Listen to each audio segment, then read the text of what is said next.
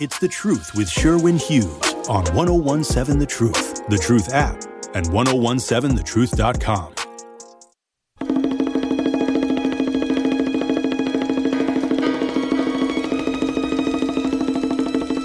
Dreamed of you this morning. Welcome to Hour 2 of The Truth with Sherwin Hughes, talking about kind of a depressing subject, is it not? American decline. There seems to be tension between two notorious generations, and I am glad that my generation is not a part of it. Leave us out of it. Generation X don't want nothing to do with none of y'all. Don't bring us up. Leave us out of it. If you bring us into it, I promise you will be sorry. Don't bring us into it. We ain't got nothing to do with it. Just we doing our thing. We just kind of sat back and just let the world do what it was going to do. We let y'all legalize weed, gay marriage. We just kind of go ahead, do your thing. We just going to be over here chilling. Don't bother us. Leave us alone. But the millennials and the baby boomers, and there was even a trope that was coined, okay, boomer, which is offensive. And I believe that part of the divide between those two generations is, so one of the reasons is they're either grandparents and grandkids or parents and children. So that's always going to create a rift. But you have the older generation, the baby boomers born between 1946 and about 1964, 1965, give or take, whose lives were lived, formed, curated, and essentially completed prior to all of this technology of the 21st century. They are the old way. They are the old school. That doesn't really mesh well with how people communicate nowadays, what the world is like nowadays. So the baby boomer generation was firmly entrenched in the 20th century style of interpersonal communication.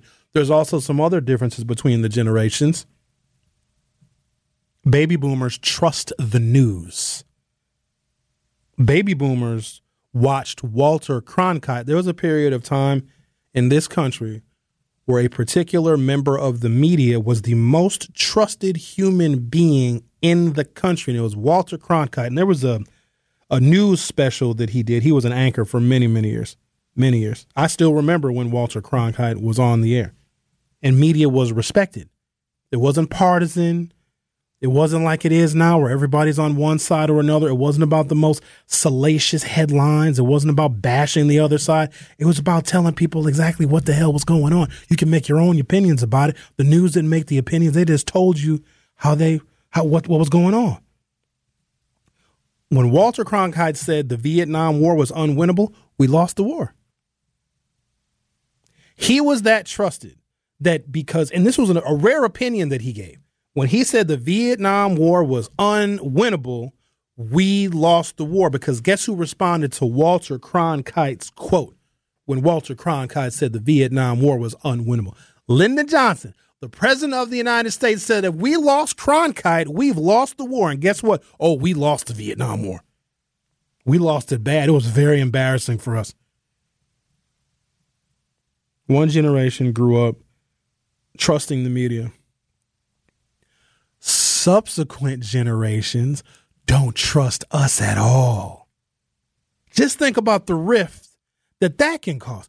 Do you know how susceptible older Americans are to being duped online, whether it be identity theft or falling for fake news or clicking on things they shouldn't click on? Because to them, the media is trusted. And it's sad because the innocence that existed in the 20th century is gone. There's so much lying and cheating and deception going on. People don't even look the same anymore. Now, you take a picture of yourself, you put it on the internet, you don't like it, you can make AI make you look pretty.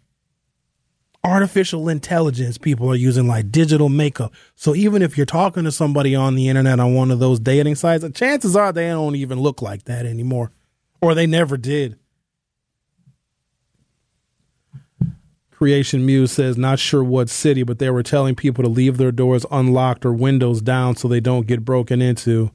Don't just leave any valuables in your car. That's the dumbest thing I think I've ever heard in my entire life. Okay, so why don't we all just walk around naked to make sexual assault easier? Well, at least they won't rip your clothes. I wouldn't recommend that. If you have insurance on something like on your home or on your car, that's all the reason you need to make sure that your car and your house is locked to protect. That's dumb. I'm not engaging in that. If Putnam felt the first raindrops of an antisocial revolution in America, the downpour is finally here, and we're all getting washed away by the flood. From the years 2003 to the year 2022, American men reduced their average face-to-face socializing by about 30%. For unmarried Americans, the decline was even bigger, more than 35%. For teenagers, it was bigger yet still. More than 45% of boys and girls aged 15 to 19 reduced their weekly social hangouts by more than 3 hours a week. In short, there is no statistical record of any other period in American history when people have spent more time on their own. How do boys and girls, how do they flirt with each other? Like, how do they begin the process of dating? I suppose that's probably online like everything else is.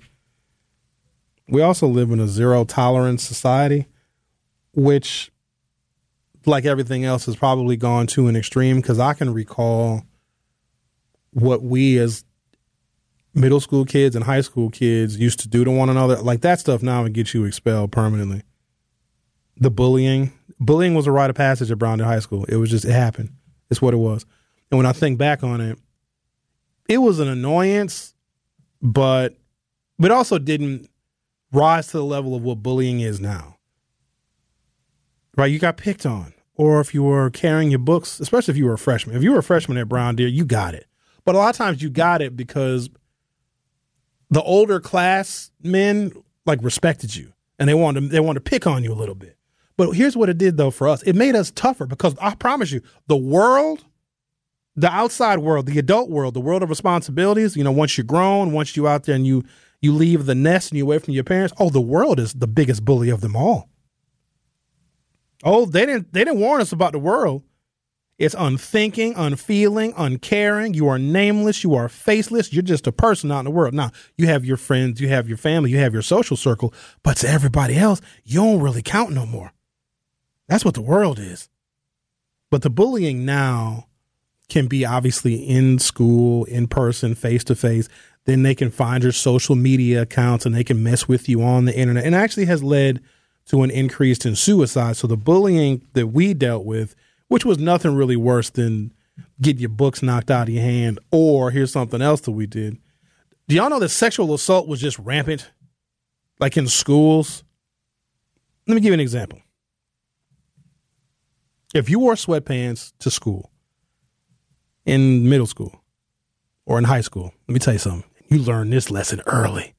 You better tie your drawstring, because someone would try to come up behind you, grab one pants leg with one hand, grab the other pants leg with the other hand, and yank it. Oh yeah, we called it pantsing, and we laugh about it. Now, every now and again, somebody would cry. But here's what's crazy. Boys did it to girls. Girls did it to us, too. What'd you say, Rhea? That's weird. Oh, yeah. It's very weird. But that was just something that we did. We taught people a lesson. You better tie that drawstring or wear jeans. And the teachers would see it. Like, you wouldn't even go to the office for that. They wouldn't even send it to the principal's office. Or, because it's happened to me before, I didn't care. Like, go ahead and get a look. Go ahead, look at that. Look at that. Yeah. Mm-hmm. And a teacher, somebody pulled my sweatpants down, right? And the teacher be like, Sherwin, pull your damn pants up. What are you doing? They blame me for it. Sherwin, put that thing away. Was that a weapon? That thing out of here. Put that away. And so what, the article says, one might reasonably ask that question. Aloneness is not loneliness. Not only that, one might point out the texture of aloneness has changed in modern America. Solitude is less solitary than ever, with all the calling and the texting and the emailing and the work chatting and the DMing and the posting. We are producing unprecedented terabytes of interpersonal communication. If Americans were happy about themselves and their friends and about their country, then whining about parties of one would feel silly. But for Americans in the 2020s, solitude, anxiety, and dissatisfaction seem to keep rising in lockstep. Surveys show that Americans, and especially young Americans, have never been more anxious about their own lives or more depressed about the future of the country. Teenage depression and hopelessness are setting a new annual record every single year. The share of young people that say they have a close friend has plummeted. Americans have been so depressed about the state of the nation for so many consecutive years that by the year 2023, NBC pollsters said, quote, "We have never before seen this level of sustained pessimism in the 30 plus years of this poll's history." That makes a tremendous amount of sense, doesn't it? Post anything on the internet. Anything, ladies and gentlemen. Post a picture of a puppy and someone will express their dissatisfaction about you, the puppy, and probably both. I talked about Elmo, who tweeted the week before last. I think the tweet has been taken down because some of the responses were gut-wrenching. This is Elmo now. The little, "Hi, I'm Elmo." Is that how Elmo sounds? Elmo. Hi. Elmo tweeted. Apparently Elmo has a Twitter account. Or it's called X now. Elmo said something like, "Hey, everybody. Just checking in. How is everybody doing?" The answers showcased a general misery that was so overwhelming. It was like 185 million views, over 1 million responses. Everyone was unhappy. Everyone was sad. Everyone was depressed. People are now tweeting, and they found it cathartic, I suppose, because people were tweeting how their lives have unraveled, how their relationships have ended, how their kids aren't making any things of themselves. It was truly, truly sad. But I think that is where we are. The fighting, the disagreeing, the political bickering. It has reached a fever pitch. And I don't know where this ends. Americans are already divided. I don't think that we need another reason to be divided. But here's why it worries me. Like, there's no sense of patriotism anymore. There's no sense of duty to the country. There's no sense of looking out for one another because we all are supposed to be united under one flag. Most people probably hate this country. Even the people that love the country hate a lot of the people that are in it. People love the idea of America, but they don't love all Americans. Oh, it's just horrendous. The author says, "I don't think hanging out more will solve every problem, but I do think social crisis in the United States could be helped somewhat if people spend a little more time with other people and a little less time gazing into the digital content that's designed to make us anxious and despondent about the world." This young 21st century, Americans have collectively submitted to a national experiment to deprive ourselves of camaraderie in a world of flesh and steel, choosing instead to grow and grow and grow the time we spend by ourselves gazing into screens, wherein actors and influencers often engage in the very acts of physical proximity that we deny one another. It's been a weird experiment, and the results have not been pretty. To get a crystal clear picture of how hanging out has dissipated in America, the author said they spent the last week spelunking inside the American Time Use Survey, an annual government poll of how people in America spend their days. Economists at the survey's headquarters carefully tracked time spent socializing, meaning face-to-face interaction, for more than a dozen different American demographics. Broadly, real-world socializing has declined for both men and women, for all ages, for all ethnicities, and for all levels of income and all levels of education. Although COVID-19 clearly increased time alone, these trends predate the pandemic. So we want to blame COVID on a lot of stuff. We were hanging out by ourselves long before COVID. Some people just curl up with the internet on a Friday night and just scroll and like and post and scroll and look and screenshot and send and receive and like and scroll. You get into this rabbit hole. This is why I had to get off of TikTok. TikTok was starting to know me better than I knew myself. The steepest declines have been among young people, poor people, and of course, African Americans. Women and 20-somethings enjoy the most social time in a given week, and low-income, middle-aged, unmarried men seem to get together the least. For most groups, the decline was staggered before accelerating after 2015. Beyond in-person hanging out, several other forms of socialization have declined by about a third in the past 2 decades, including the share of Americans who volunteer and the share of Americans who attend religious services over the weekend. That's something else that needs to be said. You guys know how I feel about religion. It's personal. It's also very complicated. It's also protected, your freedom of religion. But going to church every single Sunday was a way in which you got your ass out the house and socialized with other people. And I understand that.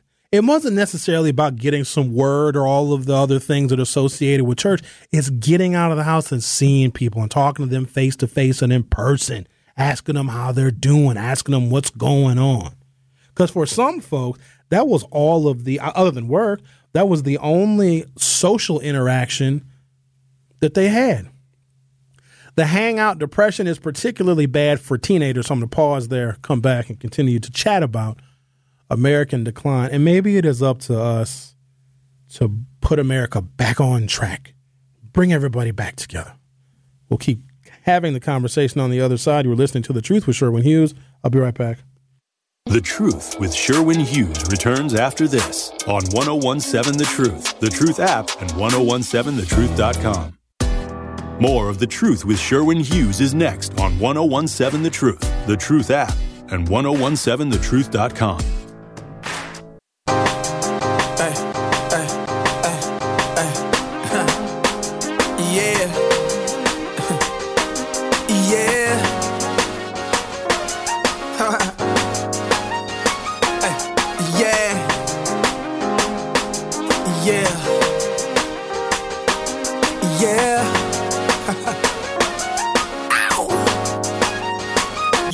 Me in the streets, even in the drought. Welcome back.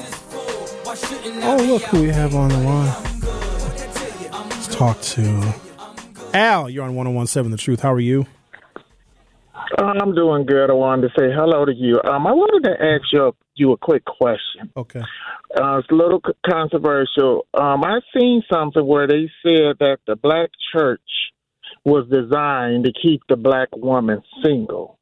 There's been a couple of people speaking out against this. They said in the seminary schools, they say the black woman is more valuable to the church if she's kept single because she'll look at the pastor as her man because they use certain things like thou woman shall be loose because if she gets with a man or get her groove back, they know those Sunday visits will stop and that cash flow will start to cease. And it just kind of sent a lot of red flag because, when it comes to a lot of, black women, I'm all about the church. But when they find that special someone to keep them happy, it ain't no more going to that church on Sunday. But when I thought about it, I was like, well, it kind of says kind of a lot of it was an eye-opener to me. So do you feel the black church keeps the black woman single? Because there's a lot of people speaking out about that. And I'm going to hang up and listen. All right. Thank you, Al. Appreciate your call. Boy, that was thought-provoking. No, not necessarily. However, something does come to mind. Y'all, I can't tell you how many conversations I've had and how many phone calls I've taken. Let me put this in perspective. My 1,000th radio broadcast was November 16th of 2016. That was 1,000 shows 8 years ago. So imagine how many I've had since then. But there's one call and one caller I'll never forget. He hasn't called in a while. I'm not going to say his name. He may still listen. But he was married. And he didn't go to church. But when he met his wife, she was active in the church. They're black. Her whole family was active in the church. And so when they got married, I believe they got married in the church, but he made it abundantly clear. He's like, yeah, I'm not a church person. You go do your thing. If that's what you do, if that's a part of how you grew up, and if you find something positive about going to church, then you keep on going to church. I may not go with you, but I think he'd go with her like every now and again for like special services or whatever. And he noticed that the amount of money that his wife was giving the church, later we come to find out the pastor, was increasing. and the amount of time she spent at church, more than just Sunday. She'd go to Bible study and fellowship, and she'd go to all sorts of other things. Well, not only was she giving the pastor more money, she was having an affair with the pastor, similar to what Al just said. And I don't know the role that the pastor played, but I've seen so much deception, and people use religion as a shield. Some of the worst people I've ever met in my entire life are absolutely the most Christian, and they think that they get to treat people any way they want to because, well, of course, they're covered by the blood of Christ.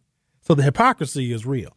But so that was an example of how that pastor did get in the way of a woman who was married and then ended up manipulating the woman into, because pastors are slick talkers, y'all. Y'all know that. Do you know what the history of a lot of pastors are? And I'm not trying to out anybody in this city, but those of you who have been around for long enough, you know, a bunch of them used to be pimps. A bunch of Milwaukee pastors used to be pimps. That is where they learned the gift of gab. They learned how to seduce people. A lot of pastors got game because if a pimp can talk a woman out of their money, then a pastor can talk you out of yours. So I found that one to be just fascinating, that this man who married this woman who was so loyal to the church, and maybe she was just mesmerized or hypnotized by the pastor, and so they ultimately ended up getting divorced. Do I think the black church is designed to keep the black woman single? No, because there's a whole bunch of black women that don't go to church that are still single. I think to some extent, black culture keeps black women single. And let me qualify that because that might be offensive to some. A black woman, knowing how tough the world is going to be because she is black and because she is a she, she's got to accomplish a lot, doesn't she? She's got to finish school, get a couple of degrees. She's got to start her career. She's got to move up the ladder in her career. She's got to own her own property because there's no guarantee that she'll meet a man or, a husband and acquire property with him. So she does all of these things. And ladies and gentlemen, it takes many, many years to acquire all of those things, the on paper kind of success. And then she may say, and again, I'm generalizing here, this does not by any means apply to all women. But once she has achieved what she believes is a comfortable level of success, now she may say, okay, now I'm ready to find a man and to settle down because I have all of these things. I've got the education. I've got the career. I've got the house. I've got the cars. I've got the investments and the equity and the money in the bank. I have all of these things. Now let me try and find somebody. The harsh reality is, as women get older, and this is not like me being condescending at all, it is the reality that some people don't want to deal with. As women get older, their value in the sexual marketplace declines. It does. So if she takes till she's 35 or 37 or 40 to accomplish all these things, and that's a reasonable amount of time, I would say if she accomplished all those things by 40, she did it quickly. You get the career and you get the job and you get the promotion and you get the house and you get the cars and you get the equity and you get the money in the bank and you get the investments. At 40, it's going to be harder for her, isn't it? And we're not even like, this is not even me being facetious. It's going to be harder. Also, because she's probably seen a lot. She's probably dealt with a lot. She's seen a lot of her friends and family members get divorced. She is very specific in what she is looking for, and she will not settle for anything less. And I say good for her. But what she should have been doing, not that I'm giving her advice, because this is what other races of women do. While they're accomplishing all of those things, they're looking for the man at the same time. They're looking for the man when they're in school. They're looking for the man when they get their first job. They're looking for the man when they get the promotion. They're looking for the man before they buy that house. Because I'll be honest with y'all, to find your person, it will probably take your life. It will probably take your entire life. Now, if you start earlier in looking for your person, if that's what you want to do, if you want to be paired, if you want to be coupled, if you want to be married, if you want a family, if you want children, or if you just want to be with your person, have somebody to do things with and go places with and experience life with, because we all will admit life is better when you got somebody else. Life can be cool by yourself. It also can be cold by yourself. But it takes a long time. And the reason why I believe it takes a long time to find your person is because you have to grow and you have to improve and you have to mature. Once you get past a certain age, don't you guys notice something that the quality of the people in your life corresponds with the quality of your life itself? You ever notice that as you get better and more confident and more comfortable, so do the people that gravitate towards you? It's a very unusual kind of phenomenon. But I think the pressure that exists on black people, quite honestly, black men, we can wait. Because as we get older and we grow and we mature and we become more financially stable and we get the job and we get the career, because a lot of black men had to go through the criminal justice system, right? Then they found their way. Then they get a renewed lease on life, don't they? And then they start building and then they start grinding. And then they put together their money in their career and they get the house and they get the cars. As he gets older, his value in the sexual marketplace goes up. As she gets older, hers goes down. It is a biological mismatch. He can legitimately start his family at 40 and have the money and have the house and have the cars and have the job and have the business and have the career at 40. And just nobody bats an eye at that. Her starting her life and her family and wanting 5 kids at 40, and now it can be done, but it's different, ain't it? Because he, who is 40 and has all the things, has the job, has the money, has the promotion, has the house, has the career, has the equity, can choose a woman that is 40. He can. He can choose a woman that's 45. He also can choose a woman that's 25. Now, before you guys have a fit, because that 25-year-old woman is like, yeah, I'm not waiting until I have all the things before I find my man. I may find my man at 25, and he may be 40, because he will have more value in the sexual marketplace. He'll be smarter. He'll be more mature. He'll be more stable. He'll probably be a much better father. Gentlemen, imagine, for those of you that had kids when you were 17, and let's say you're 40 plus now, imagine if you had your first child now. The things that you know about the world, the life you've experienced, the maturity that you have gained and acquired at 40 plus, as opposed to 17. Something else, ain't something to be said about that. So the woman at 25, yeah, I'll be with a 40-year-old guy. And the people that get mad at that, if a 40-year-old man who is mature and established, because remember, it takes you a while to get to that place. In fact, most men don't become desirable until you are out of your 30s. We are very immature. We're incredibly selfish. We don't have a deep understanding about ourselves, let alone the world. We're not entirely established. But once we get 40 or in our late 30s, then it starts to make sense. Then we start to reflect back on all the things we've done, all the relationships we've ruined, all the disrespect that we have been a part of. And you start to change. You mature a little bit, right? But the only people that get mad at that 40-year-old man who's got it together, he's got everything. Remember, he's got the job and the career and the degree and the house and the equity. He's got the maturity. The only people that get mad at him now wanting that 25-year-old woman are women that are 40. Oh, you robbing the cradle. Oh, why you like them little young girls? No. That's jealousy. Unprovoked hate is always jealousy. When people get mad at the older man who may want a family, but it took him a while. He had to get to a place where he knew himself. He was grown. He was mature. He was done playing games. He was done out there being in the streets. It takes men a while. But he's better at 40. And I'm not saying that she is not better at 40, but she's limited when it comes to time and having a family. Right? And if the man is supposed to lead, even though a bunch of y'all don't want to admit that, I think you guys know that that's just the natural order of things. A 40-year-old man who has his stuff together is totally equipped to lead a 25-year-old woman who's still growing, right? But she can grow with the guidance of him because he is the foundation of the home, of the maturity. He's got the money. He's got the business. He's got the promotion. He's got the house. He's got the equity. That makes total sense. And they can be very well partnered, can't they? But the only people that get mad at that is the women that are 40, because they know that they could have done the same thing or at least started looking in earnest when they were 25, but they didn't. And that's the funny thing about time. You never get it back. And time is an incredible teacher. Is she not? Time is the best teacher that I've ever been privy to. Unfortunately, eventually, time kills all of her students. You're listening to The Truth with Sherwin Hughes on 101.7 FM. I'll be right back. Don't touch that dial. The Truth with Sherwin Hughes will be right back on 1017 The Truth, The Truth app, and 1017thetruth.com.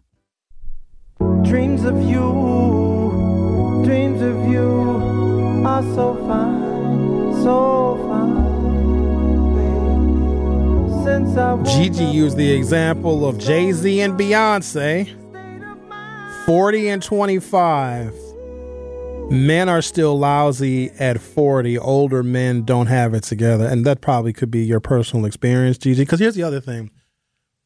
Okay, so ladies, you'll meet a man. And here's the thing. He just ain't the man for you. For whatever reason. The relationship dissolved.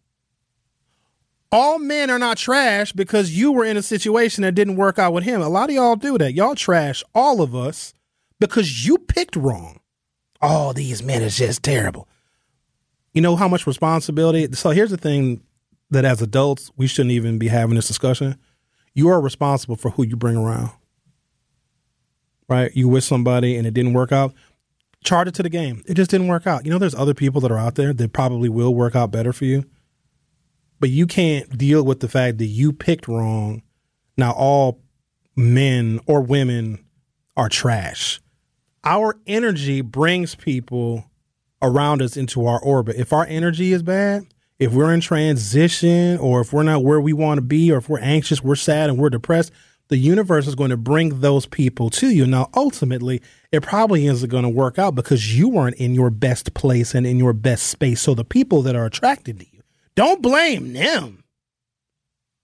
And then don't blame all men because you was involved with a situation. I mean, not you specifically, Gigi, but just like the ubiquitous you. All these men is trash because this man did this to me. No, he just wasn't a dude for you. You ever notice that, you have a man and a woman, they're married. They get divorced or they break up, whatever. And I always found this so fascinating. When that man couples again with another woman. So he was in a relationship, the relationship broke up, or he was married, and then the marriage dissolves, the relationship ends, and then the woman that he is with is not nearly as attractive. Have you guys ever seen that before? And people are like, wait a minute, like, yo, your wife is beautiful, and this woman is not attractive at all. And women have a field day with that. They do. But there's something that they miss, and there's something that men understand that I don't know if women quite get. Again, this is not all women, but this is also like our interpersonal relationships with the opposite sex is also indicative of American decline. For the most part, we all hate each other. We do. Men hate women. Women hate men. The women ain't nothing. The men, we're all lousy and worthless. Like this is just a part of the epoch of American decline that we are in. We just hate each other. We do. The things that can bring the world back together, solid man-woman relationships, the backbone and the foundation of the family, because men and women, basically, we hate each other or we're in competition. That means that the family can never be the strength and the core and the backbone of America coming back together again, right? So it's all part of the decline that we're experiencing together as a nation. We hate each other. Just competitive. So man and woman are married. They get divorced. The man finds another girlfriend, or maybe he gets married again. But the new woman he is with, not even attractive, not nearly as attractive as the woman he left.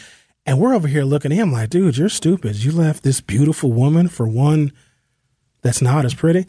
This should tell you everything y'all need to know. Do you know that we prefer y'all natural, no makeup on, none of all this stuff that y'all do? And a lot of times women do that stuff to show up other women, or I don't know, maybe you do it for yourselves. Who wants to put forth that kind of effort? Like, why you got to put forth that kind of effort for yourself? But it is what it is. It doesn't matter how the woman looks. We want to go where there is peace. And that less attractive woman that is going to get thrown under the bus by all the attractive women is his peace. We will take peace, comfort, love, and solitude over looks any day. We don't care how you look if you're a horrible human being. It doesn't matter how you look. There is no amount of pretty that any man will trade for respect. Ever. There is no, I don't care if Beyonce is Beyonce, right? She leaves Jay-Z and she want to come get with Sherwin, which I wouldn't blame her. But if she's got a trash attitude and she's mean, condescending, and disrespectful and emotionally devoid, Jay-Z can have her back. Rhea, you sound like you want to say something. What do you want to say? You don't want to say it? Okay. Y'all are way more fixated on looks. I mean, men are visual. Like, we might want the conquest of a beautiful woman, but the woman that we choose to be in a relationship with or a marriage with, the durable parts of her personality, how she loves, takes care of, shows affection, and is just generally his solitude, because the world is hard. Don't nobody want to come home to a partner, man or woman, like the first thing y'all ever had is the first thing, you had a hard day. You just want the peace and serenity of being at home. You know you got stuff to do around the house, but just let somebody come in the house and get settled and get the shoes off. You come in the house, they telling you all the stuff you got to do, and you ain't do that, and you ain't got that. You know what? Whatever happens to when your person gets home, greet them. Hey, how was your day? Mwah, mwah, mwah. Give me some sugar. Give me a hug. Give them a minute. Then start telling them all the stuff they need to do. We will always go, and especially as we get older, we understand that looks are fleeting. It might have been a girl I was attracted to when I was in high school, or maybe somebody I went to college with, right, in my 20s, whatever. And sometimes you think like, oh, I wonder what would have happened if I'd have got with that person based upon how they looked. Like, oh, you know, this person was very pretty back in the day. And, you know, we used to talk a little bit. We used to flirt a little bit back in the 90s, you know what I mean? And you wonder like, oh, I wonder what would have happened if I would have got with that person.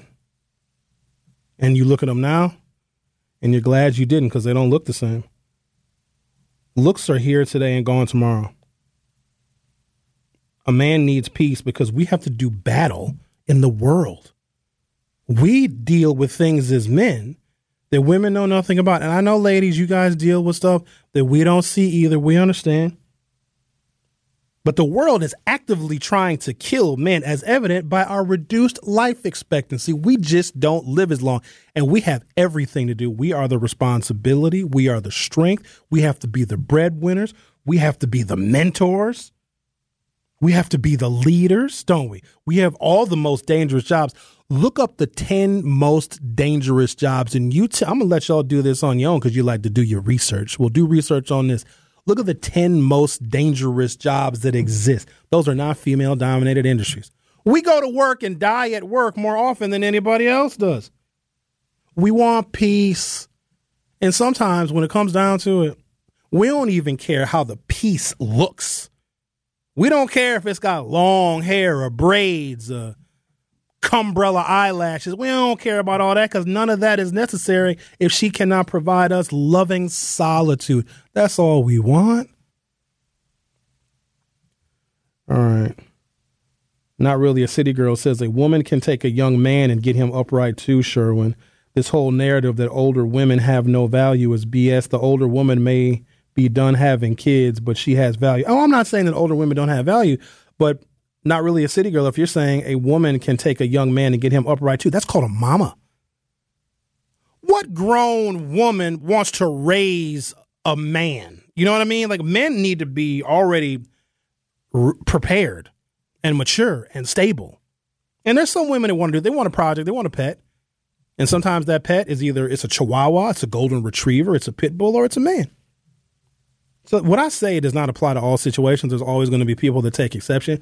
But by and large, if a woman is older and if she's seeking a younger man to like take care of, he's feeling some kind of a need. And a man who wants to be taken care of or is following the leadership of a woman, like that's reversing the natural order of things. But here's the thing. If y'all are in those situations, no shade and no judgment. But a 50-year-old woman with a 27-year-old dude and he just in and out of jail, he can't keep a job, and I'm gonna fix him. Y'all got to stop that. Y'all got to stop finding men that are project. Y'all got to stop trying to change us, because the only thing that's going to change is the relationship. You can't change a man. You can't, if you didn't make him, you can't change him.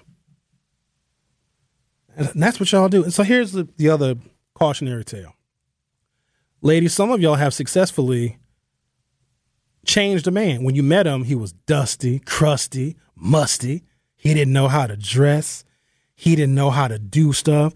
You picked him up, you dusted him off. Now he dressing good. He looking good. He's smelling good. He cares about his appearance. He's a much better man. You gave him love, and the most important and dangerous thing you can give a man is confidence. And guess what happens? You proud of him now because you saw the raw material in him. You saw his potential, and you loved him, and you helped him out, and now he's dressing different. He's taking care of himself. Now he's keeping a job because of your love and support. You know what you just did? You just made him more attractive to other women. That's right. Now he got that confidence. Now he's looking good. He's smelling good. He got that job, right? He's out there taking care of business now, thanks to you, but he has no obligation to pay you back. You have just made him attractive to other women.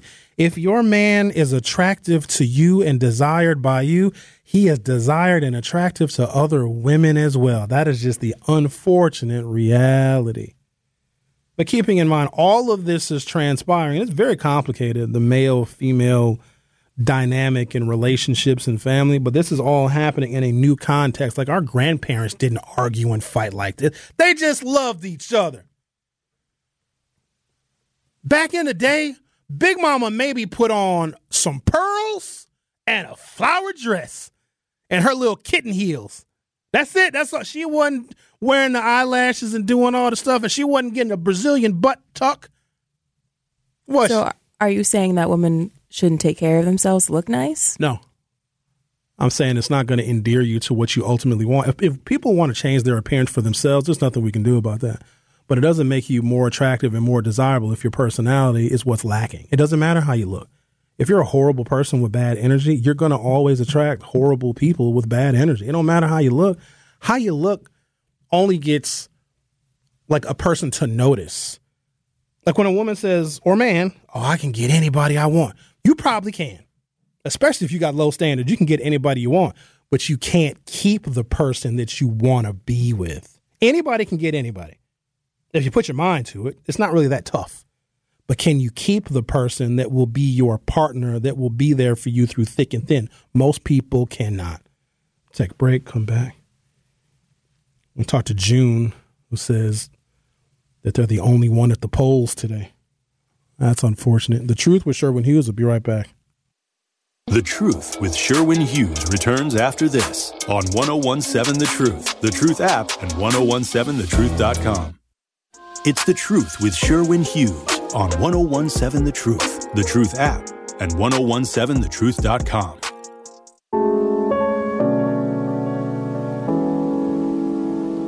Let's talk to June. You're on 1017 The Truth. How are you, June?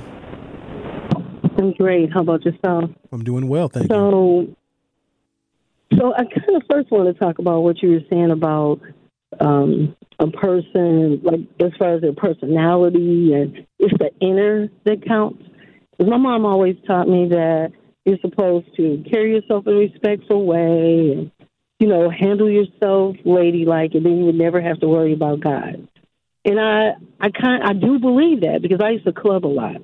And I had a girlfriend that used to really go all out, with the makeup and all of that. But I didn't do that. I was just kind of plain. And actually I got most of the guys kind of talked to me because they said I was just original. So I kind of agree with what you're saying, all that outer stuff. I mean, it matters, but it doesn't. So that's kind of what I wanted to say about that. All right. But also, I wanted to say that I went to vote, and I was the only one. And I was over at Titonia, the police station. Okay. And I was the only one. That was just me. What voter number were you? It was weird. 1. At what time? It was I want to say 10. And you were the first vote. So wait a minute. What, you know what aldermanic district you live in? Who's your alderman? Do you know who your alderman is? Yeah. God, what's her name? Her dad. Oh, my God. Pratt. Okay, so I don't think she has a primary, so there's nobody coming out to vote for that. The only other thing on your ballot was the mayoral primary, and I don't know if that's really exciting anybody. So that would, and also, maybe there'll be more voters because people are at work right now, maybe around noon or maybe after work. But it's going to be a very low turnout election because there's nothing on the ballot of real interest for a lot of people. So it is what it is. Right. Yeah. Okay. That's all I need to say. All right. Thank you, June. Thanks. Appreciate your call. All right. You're welcome. June, you heard what June just said. You heard it. Barbara says, newsflash, women want respect too. Men who complain about not being respected usually are the first to be disrespectful. Don't say bad things to a woman and she'll love you to death. It's not quite that simple. And if you carry yourself in a particular way, and if you exhibit and exude the kind of personality traits where you demand and command respect, like that is what you're going to attract. But if you're with somebody, men or women, and they disrespect you, then maybe it was just a faux pas, maybe it was a miscommunication. But if they do it again and again and again and refuse to acknowledge it or at least learn from it, then now it's your fault. We can't tolerate certain stuff, especially as older adults. Like, come on, we've seen this stuff before. We've been at this dance before. There's only like 6 or 7 different personalities. And by the time you're 35, you've met all of them. Don't let somebody disrespect you. Barbara says, and an older man taking a younger woman is called daddy. Maybe. But by and large, and this is nothing we even need to debate, and sometimes people want to be argumentative just to be argumentative, women like older men. Ain't none of y'all lining up to get you a 21-year-old man. He's worthless. He's worthless to himself. He's worthless to the world. You know what? He's worthless to other men. He's not mature. He's not earning anything. He's not established. He's not making a dent in the world. He's not making his mark on society. Nobody wants him. Nobody. He doesn't want himself.